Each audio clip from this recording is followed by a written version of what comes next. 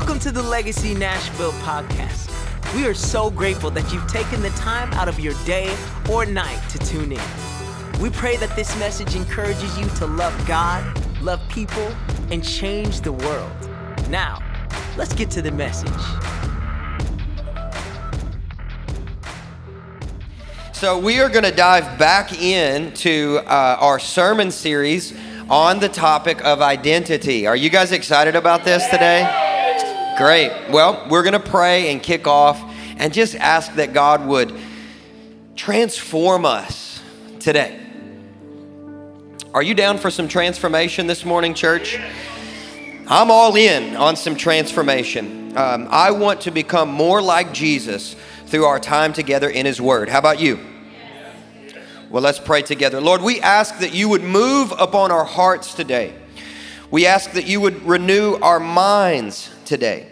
We ask that you would transform us spiritually today, that we might reflect the beautiful image of Jesus to the world and to our sphere of influence. God, we ask that what you do in us today would become such a great blessing to our homes, to our families, to our moms and dads, our sons and daughters, to our universities, to our jobs.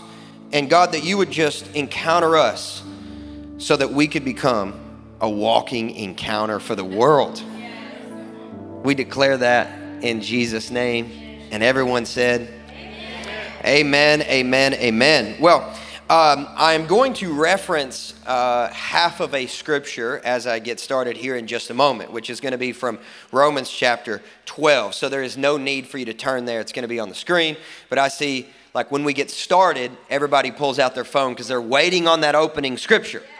Have a little bit of an introduction / review, and then we're going to get to that. So if you are on the edge of your seat right now thinking, when is the scripture going to be referenced? I need to open it in my Bible app before I say to myself, okay, it's sermon time now. I get it, okay? We do these things. Church has a script. We talked about culture having a script last week.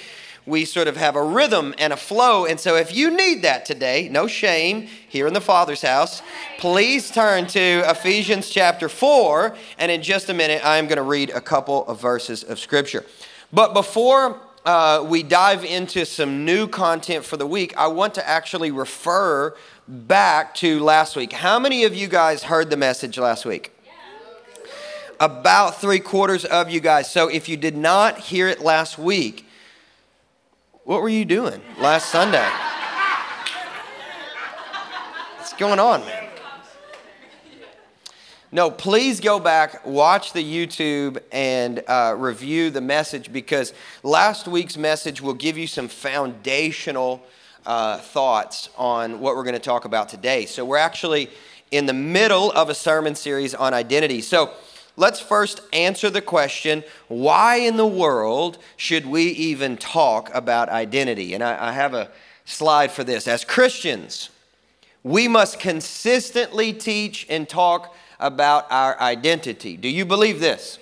Yes. Pause for a moment. Did you know that the most recurring crime in the world is identity theft? Has anyone ever had their identity stolen before? Like you had a credit card stolen or something like that. I have. You know, got a statement. 2 iMac computers were being sent to Chicago. It's like, what? Right? It's a common crime. You know why? Because it's a common crime in the spirit. So what happens in the natural is only a reflection of what happens in the spirit. And the most recurring crime happening in the spirit today is identity theft.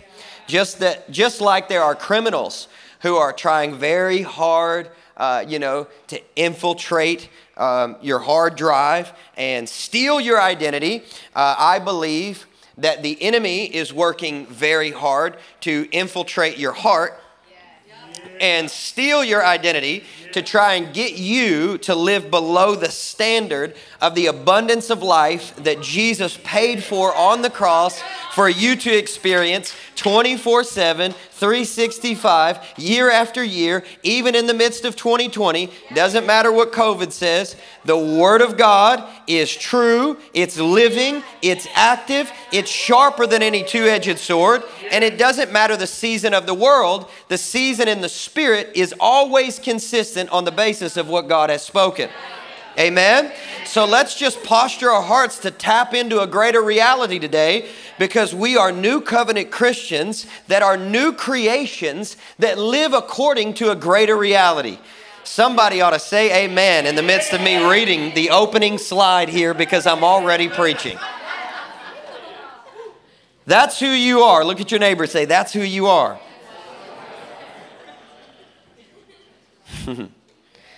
You are somebody. You know why? Because God says so.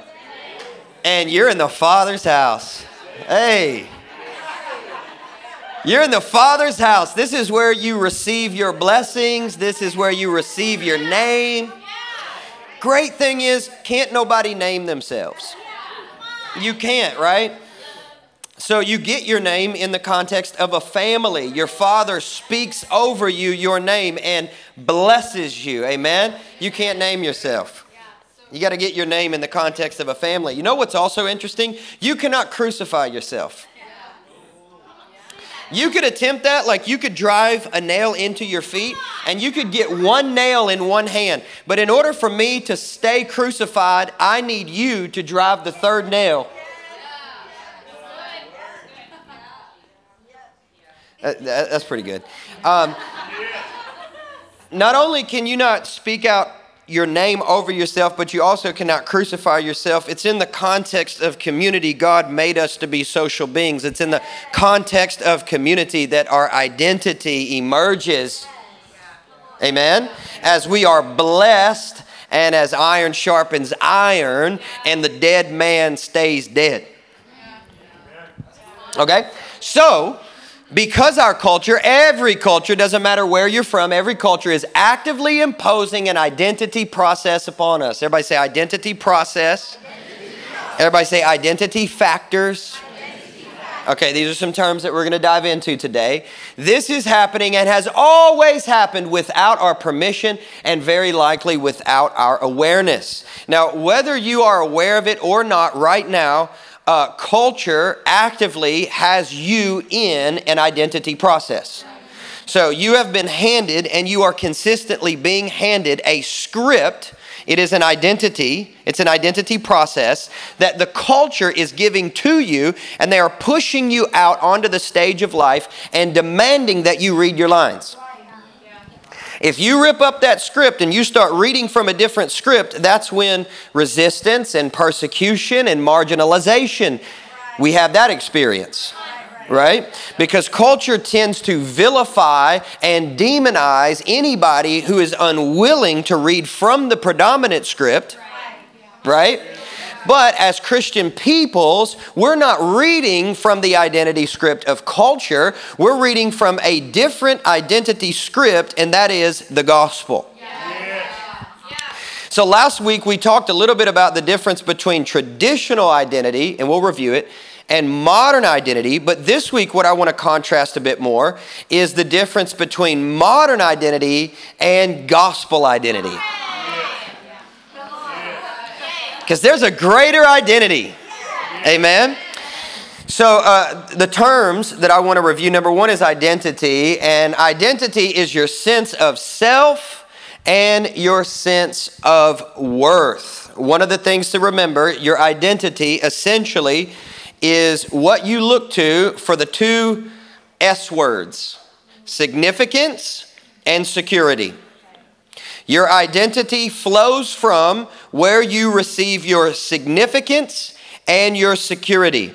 Your security is what you trust most, and your significance is what you value most. What you trust most and what you value most. To say it another way is this: your identity comes from what you live for. Your value comes from your success in what you live for. Say it again. I should have made a slide out of this one. Your identity comes from what you live for, and your value comes from your success in what you live for. How well are you doing at being successful, at achieving, at winning, at what you live for? Is that your career? Is that your finances? Whatever, is that your marriage? Whatever identity factor that is supreme in your life, whether or not you're being successful at that thing or not is going to determine your self-esteem, your value, your sense of worth. It's going to determine your identity, who you are. So it's really terrible when what you live for and where you get your significance and your security from is something you're not successful at. Am I preaching to you yet? And I mentioned identity process, but just a real quick review. An identity formation process, it provides you a sense of self and a sense of value. So we're all in an identity process. Culture gives us a script. And let me tell you this, unless you find an alternative, which is what we're going to present today, unless you find an alternative, 100% of us will read from the predominant script of our day. Okay? You don't get to vote like the culture doesn't let you vote. Like, would you like to have a cultural identity that is modern? Or would you like to have a cultural identity that is ancient or traditional? Or would you like to have a gospel identity? It doesn't ask you. Like when you're born into the world, it doesn't tell you you can go one way or the other with who you choose to be. No, the culture simply thrusts an identity onto you, oftentimes without your awareness, and then you enter into an identity process as being a member of the culture that you're a part of. Wow. Is this too much philosophy already? Right? So if we're not careful, what we'll end up doing as Christian peoples is we'll have doctrine in our head, but we'll have culture in our heart. So what we'll say is, I subscribe to a particular number of Christian beliefs. We may even confess the creeds, we may go to church, and we may work hard to become moral, but unless we choose the gospel identity script, culture will go to work in our hearts.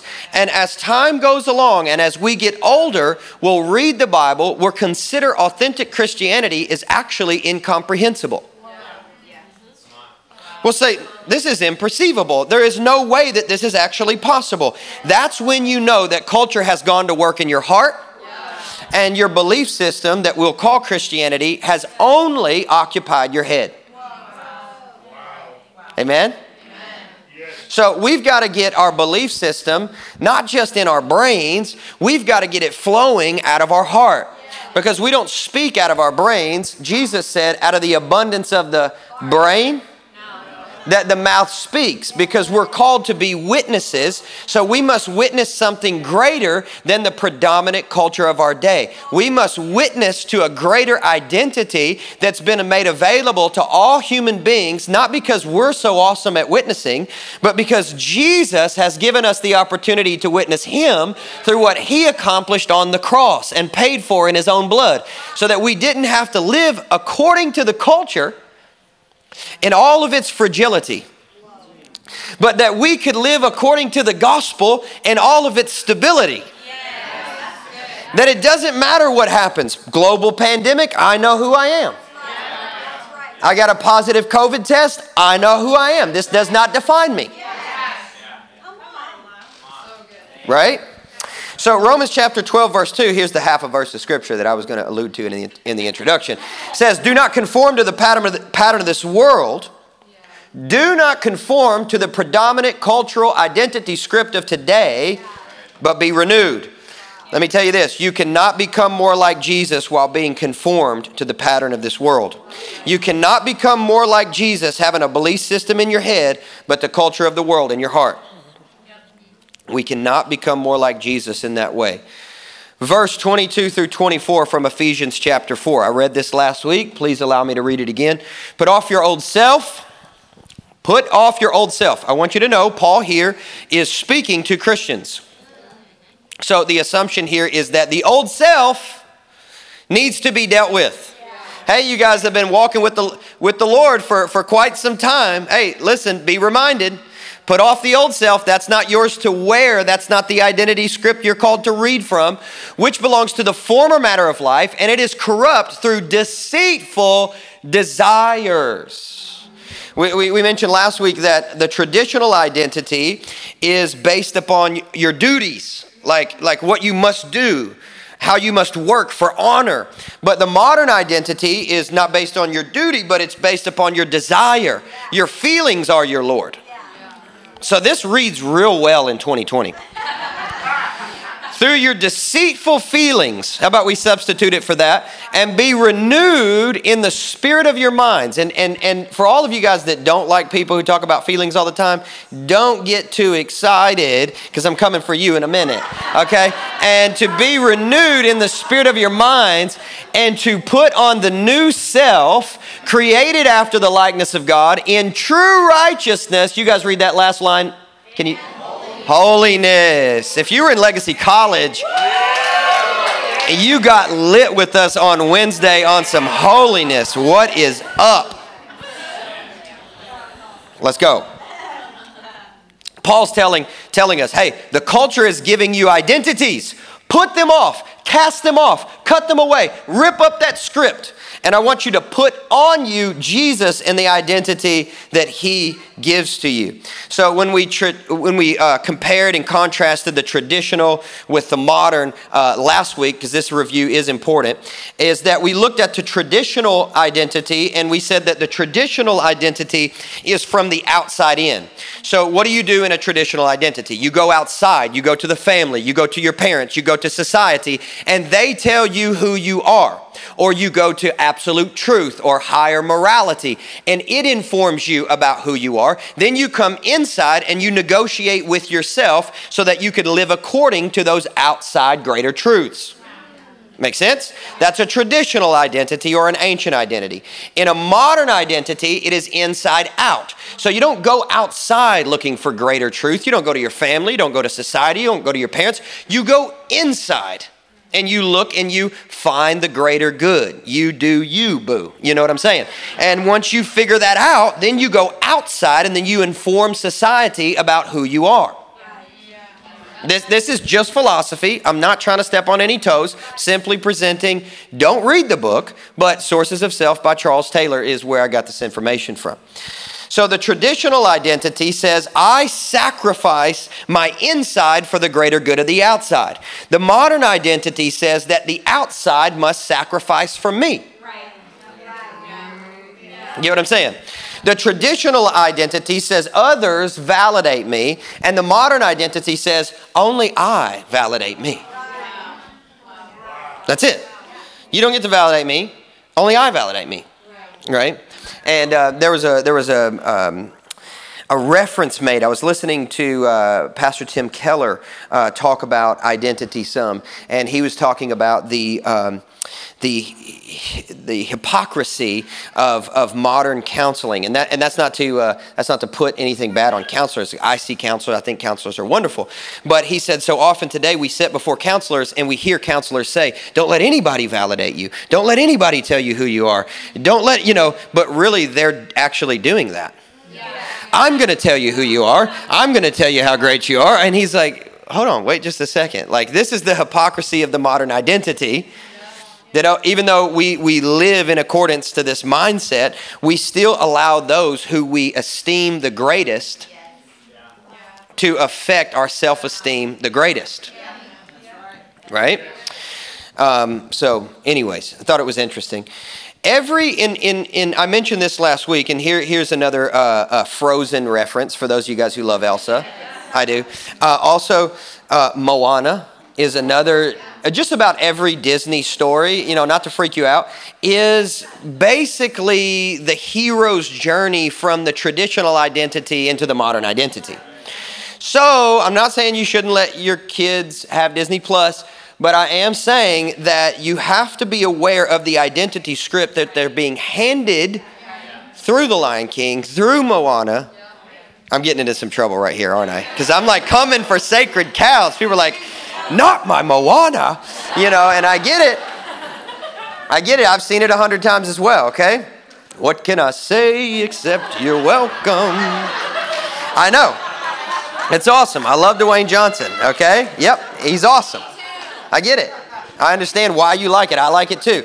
But this is the way in which culture is being trained through stories and through songs. And it's always been this way. And some interesting research that I learned about this week in regards to stories and songs is simply this. Culture, every single culture has to explain why life is not what it should be. Every culture takes on this task. They have to explain why life is not what it should be. And then the culture works to explain what would make life better. And they do that through stories and songs. In a very real sense, hey, the gospel does that as well. It explains, hey, this is what would make life better. So through stories, now hang with me here for some literary language. Culture presents protagonistic forces. And essentially what culture says is, if these forces prevail, these protagonistic forces, then life is going to get a lot better, right? But then culture also presents antagonistic forces. And they say, if these forces prevail, then life is going to get a lot worse, right? And so the story or the song or the movie or the, Disney show moves us in the direction of the protagonist, right? If we move in this direction, then life is going to get a lot better because this way of life is right. Right, wrong, correct? So we're all being conditioned on the basis of our culture through stories and songs to move towards protagonistic heroes that, just so happen to be leaving traditional identity and going into the modern identity, and everything is about me and myself and how I feel about things. These are our heroes today, right? So they try to move them towards that protagonistic hero. And in traditional stories, like if you look at ancient stories, traditional stories, to do what's right, to move towards that protagonistic hero, you cannot be selfish. Any traditional story, it's all about being saved from the self, being saved from selfishness.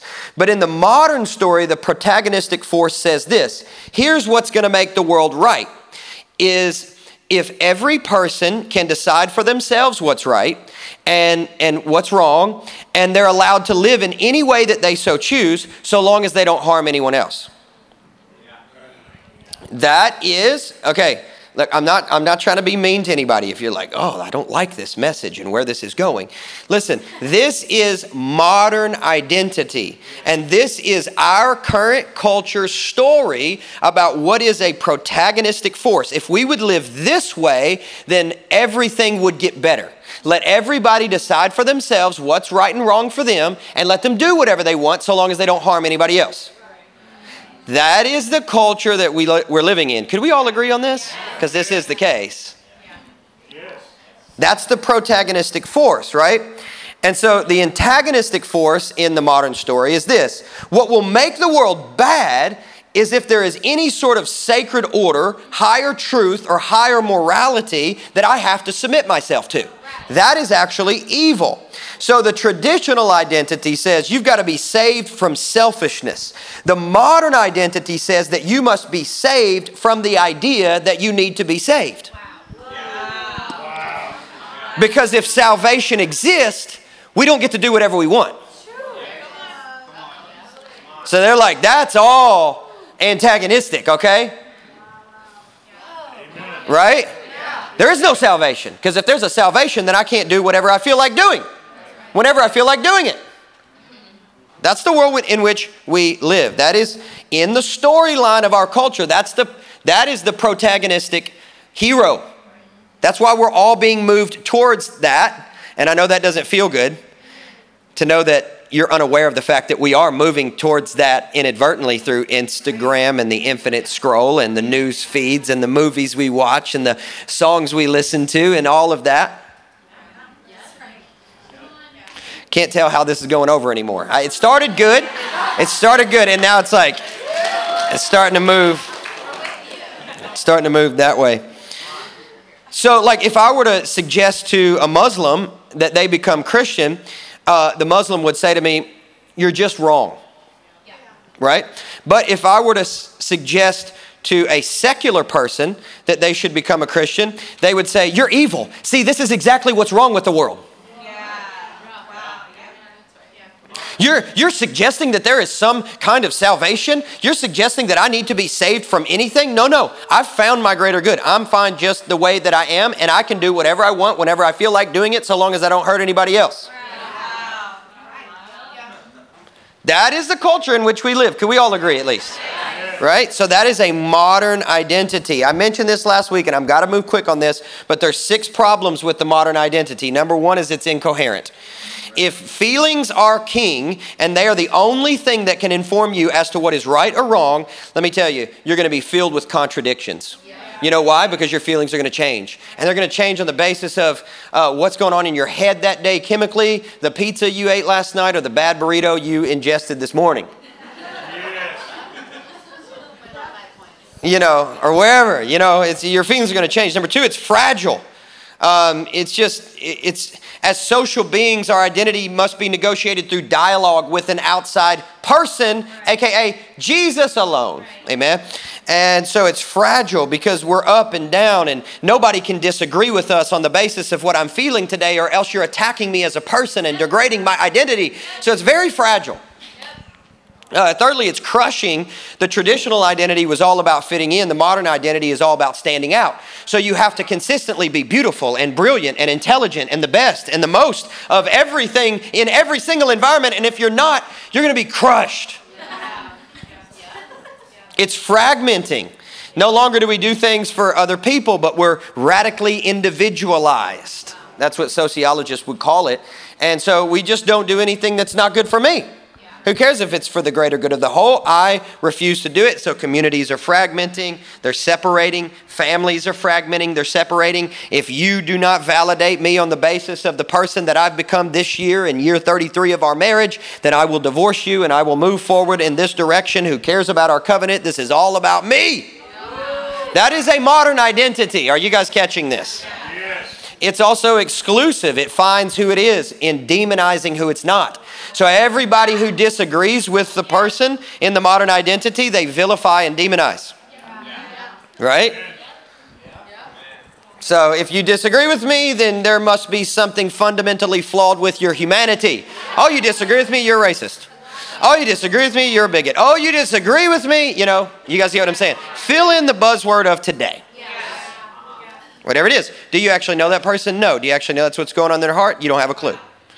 Bill Johnson says we are never more at our dumbest than when we're supposed to know the motive of another person.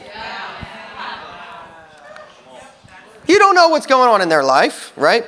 Number 6 is it's an illusion. Let me state this emphatically. You cannot find yourself. That is an illusion. You cannot discover yourself. You can't even discover your own good. You cannot. It's an illusion. You may think that you're doing that, but what you're doing is you're taking all of the tools that culture has provided you, and then you're going on that adventure to discover yourself. And so the tools that you're using are going to prohibit you from actually discovering the real you. Because there's only one way to discover the real you. And I'll say it like this. When you find God, you find yourself. Yes. Better said is, when God finds you, you find yourself. So I know there are people who are going to read this and they have a modern identity and they say, yeah, that's all true. Yes, I'm completely incoherent half the time. Yes, I'm up and I'm down and I'm led by my feelings and it's very crushing at times and there's a lot of fragility in how I feel about myself. And it's true, I don't really like the other camp and the things that they say, but at least I'm free. Right. So freedom has become your God. Okay. And then your own definition of freedom has become the freedom that has become your God. So actually, you're still just as confused and incoherent as you started with.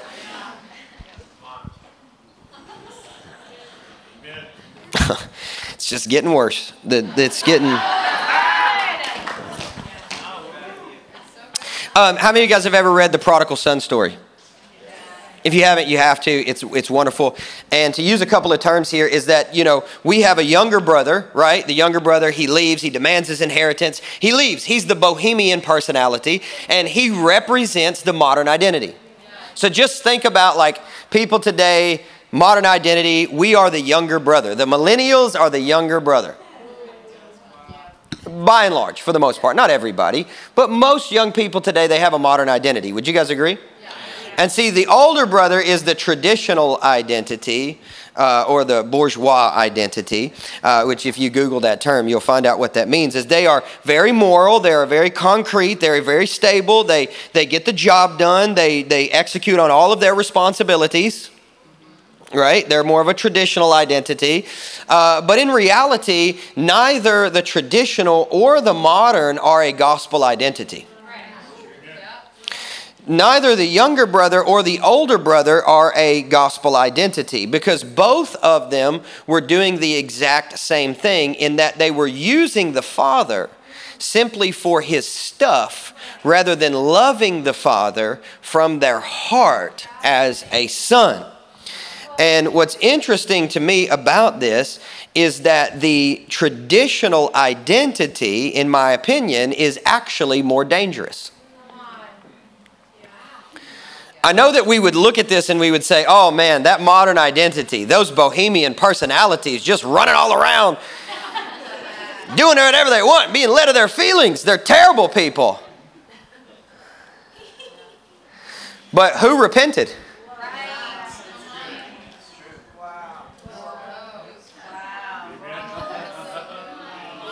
There is something to be said about the Christian person that has a traditional identity wrapped up in an accurate doctrinal confession. I'm just going. I'm doing my duty. I go to church every Sunday. I give 10% in the offering every single time the bucket is passed. I never falter. I never fail. I always do what is right. I always say the right thing. I always think the right thing. I am very disciplined. That's good, but is your heart connected to the Father's heart? And are you serving God to stay out of hell and continue to get blessed? Or are you living with God because you are in absolute awe of His beauty and His majesty and His salvation? And He is the one in whom your soul takes its delight. Now I'm using some emotive language to push you traditional people out of your seat a little bit. But you guys get what I'm saying?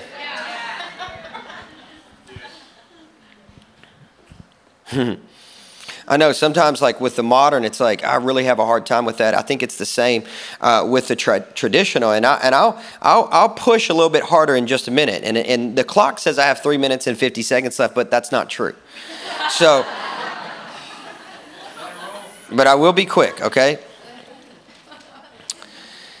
Now let me say this, and I'm going to say it with a slide, okay? And this is the only difference. So the modern and the traditional. The traditional, man, you work really hard, you do all the right things, you say all the right things, you're super disciplined. But let me at least contrast a little bit the difference between the traditional and the modern and the gospel, okay? So the gospel and the Christian identity is the only identity that is received, not achieved. Okay, so this is the difference in us as Christian peoples, okay, and the cultural script that we receive.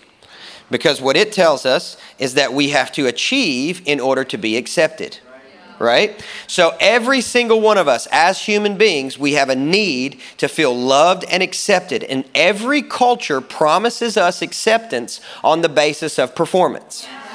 If you do all of the right things, right? If you do all the right stuff, then you receive value, and your value increases with your performance, or your value decreases with your absence of it. Every culture offers this same invitation into this cultural identity, be it modern or traditional. Everything has to be achieved, whereas the gospel identity comes in and supersedes that and said, no, the gospel identity is not being achieved, it's being received. The gospel identity says, yeah, for sure, the good has to be achieved, but I can't do it. 2 Corinthians chapter 5, verse 21 says, God made him who had no sin to be sin for us, so that in him we might become the righteousness of God. Amen? So the gospel identity says this: God has accepted me because of what Jesus has done, because of Jesus' performance, because of Jesus' achievements. I am accepted. I have a sense of value. I have a sense of worth. I know who I am, not on the basis of my own performance, because this identity cannot be achieved, but on the basis of what Jesus has accomplished, Jesus has achieved, and Jesus has won. Therefore, I have a sense of value and a sense of worth. Amen? So Jesus was treated as though he'd done everything we'd done, so that God would treat us as though we'd done everything that Jesus had done. Do I need to say that again? I know it was a mouthful. I wrote it down and I emboldened it in my notes. I was like, I don't know, it's kind of confusing. But Jesus was treated as though he had done everything we'd done, which is sin. So that God would treat us as though we've done everything that Jesus has done, which is righteousness. The very minute that you believe in Jesus, you become the righteousness of God in Christ Jesus. The very moment that you believe in Christ Jesus, you receive a greater identity, that you become the righteousness of God in Christ Jesus. No longer do you have to achieve, perform. No longer does your value go up on the basis of a cultural metric system. But you're stable and solid. You can't go up or go down because none of it is on the basis of you. But everything is on the basis of Jesus. Man, that right there is just ought to just give you the warm and fuzzies. Or if you're more traditional, intellectually satisfying.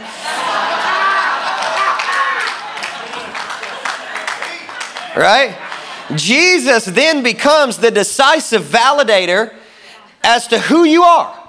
That means no one else can be the decisive validator of your identity. Not a politician. They can't be the decisive validator of who you are. Nope, they cannot. A teacher, a coach, a parent, your spouse, your kids. Now, a lot of people, they put that kind of pressure on their kids.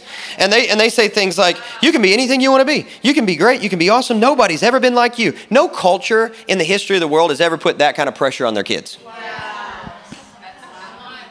That's the work of the modern identity. Oh, yes, that one hurts. I know. But this is what we get to receive through being Christians. The only opinion in the universe that counts is the opinion of Jesus. And he looks at you and he finds you more valuable than all of the jewels that are buried beneath the earth. That's it. That's who you are. And no other culture offers you anything close to this. Only God has the ability to give you identity. And if you give this ability or this power to anybody else, here's what I can promise: you're going to be sorely disappointed. Even good people. To give a human being this power will cause your identity to become extremely fragile. Because unless you are esteemed by somebody you esteem, you will have no self-esteem.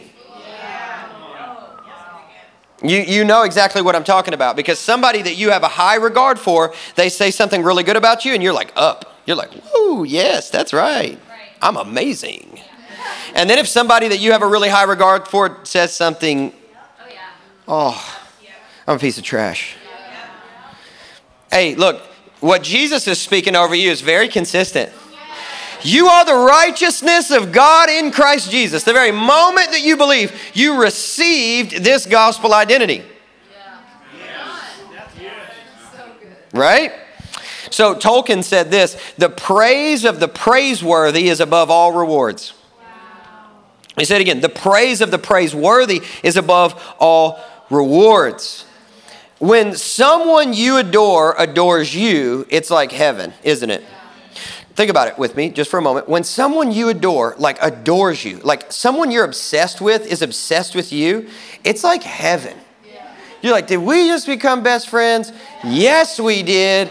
Are we in love? Let's get married. You know what I'm talking about. When someone you adore adores you, it is like heaven. And the more you understand that that is the kind of connection that you have with God through Christ Jesus, the more stable your identity will be. Whoa, you mean to tell me, thank you, Kelly. You mean to tell me, it's going to help me close.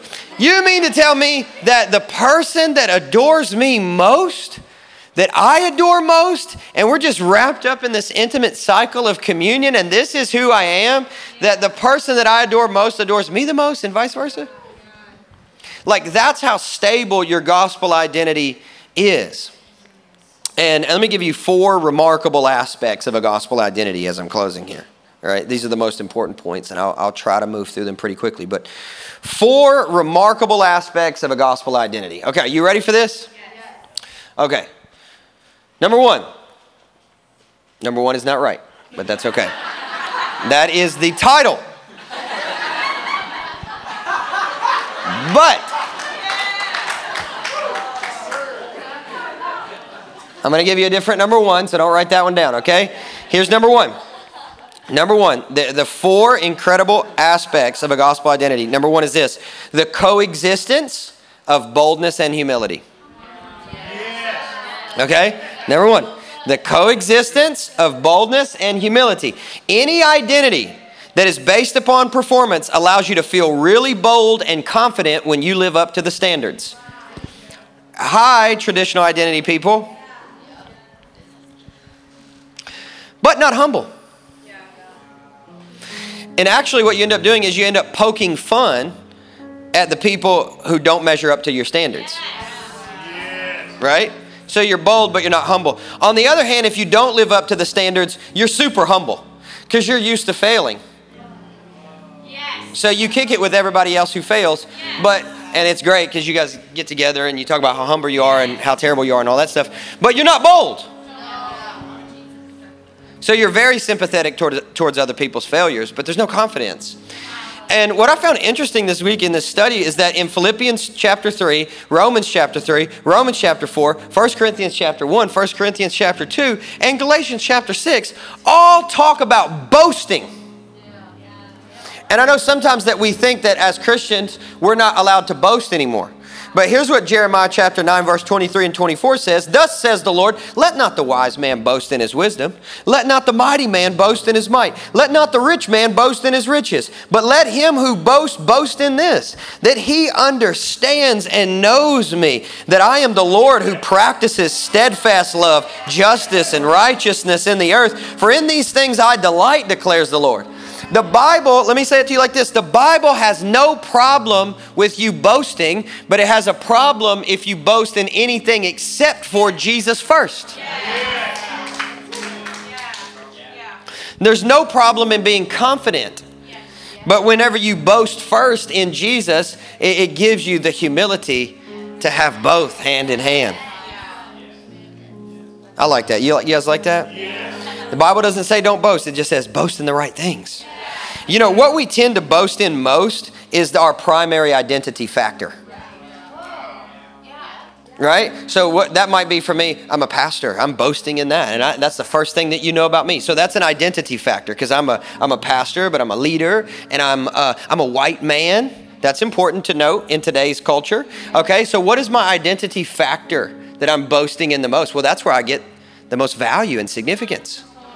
Is that Jesus or is that something else? Deeply insecure people do 3 things. This is just an aside. Number 1, they dominate. That's boldness, but no humility. Number 2 is they do anything that they can to get approval, including manipulation. That's humility, but no boldness. And then the third thing they do is withdraw, and that's humility and no boldness. So in Jesus and a gospel identity, you have both. You have boldness and humility. Here's number 2, and this point is right.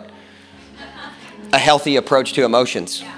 Here's what the traditional identity says. Stuff your emotions. Do your job. I don't want to hear nothing about your feelings. They're overrated and insignificant. Actually, you're wrong. The modern identity says this. Above all else, follow your heart. Actually, you're wrong.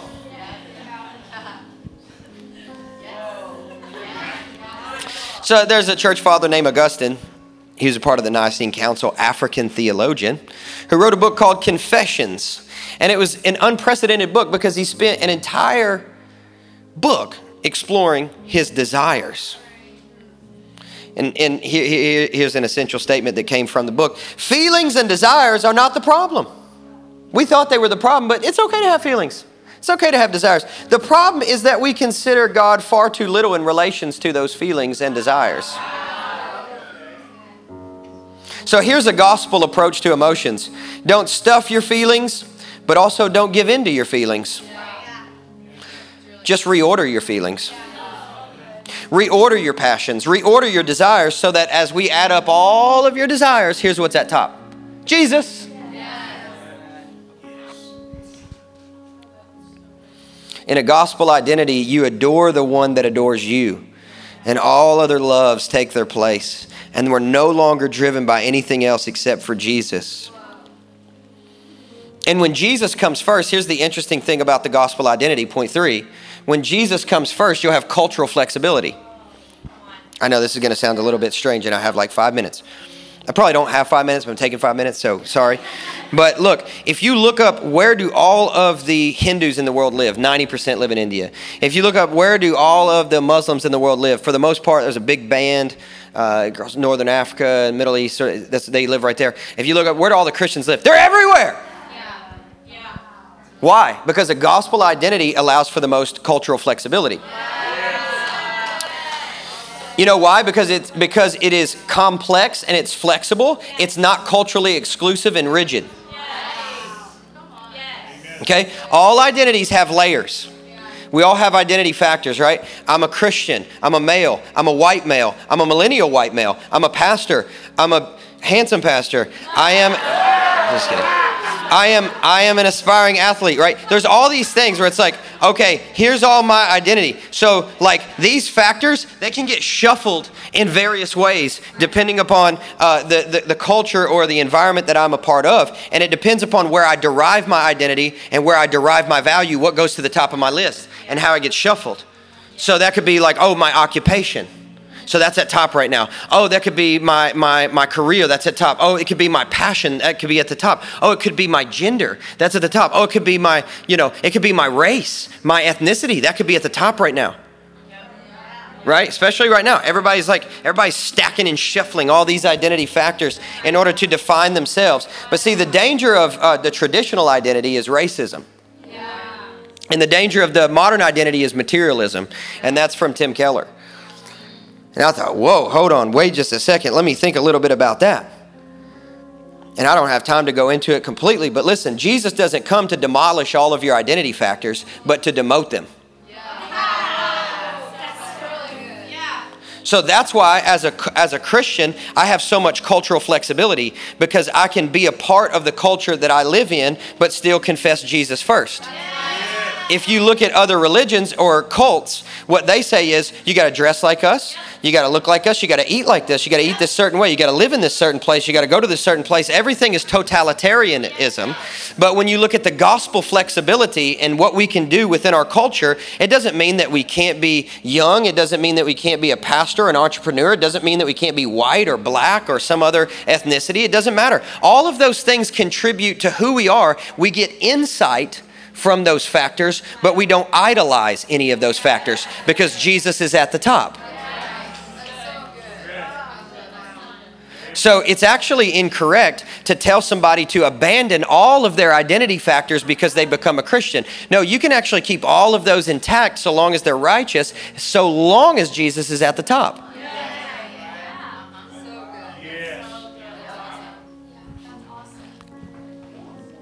How did that go over? Here's the last point, openness to difference. A gospel identity allows you a unique openness to the difference of others.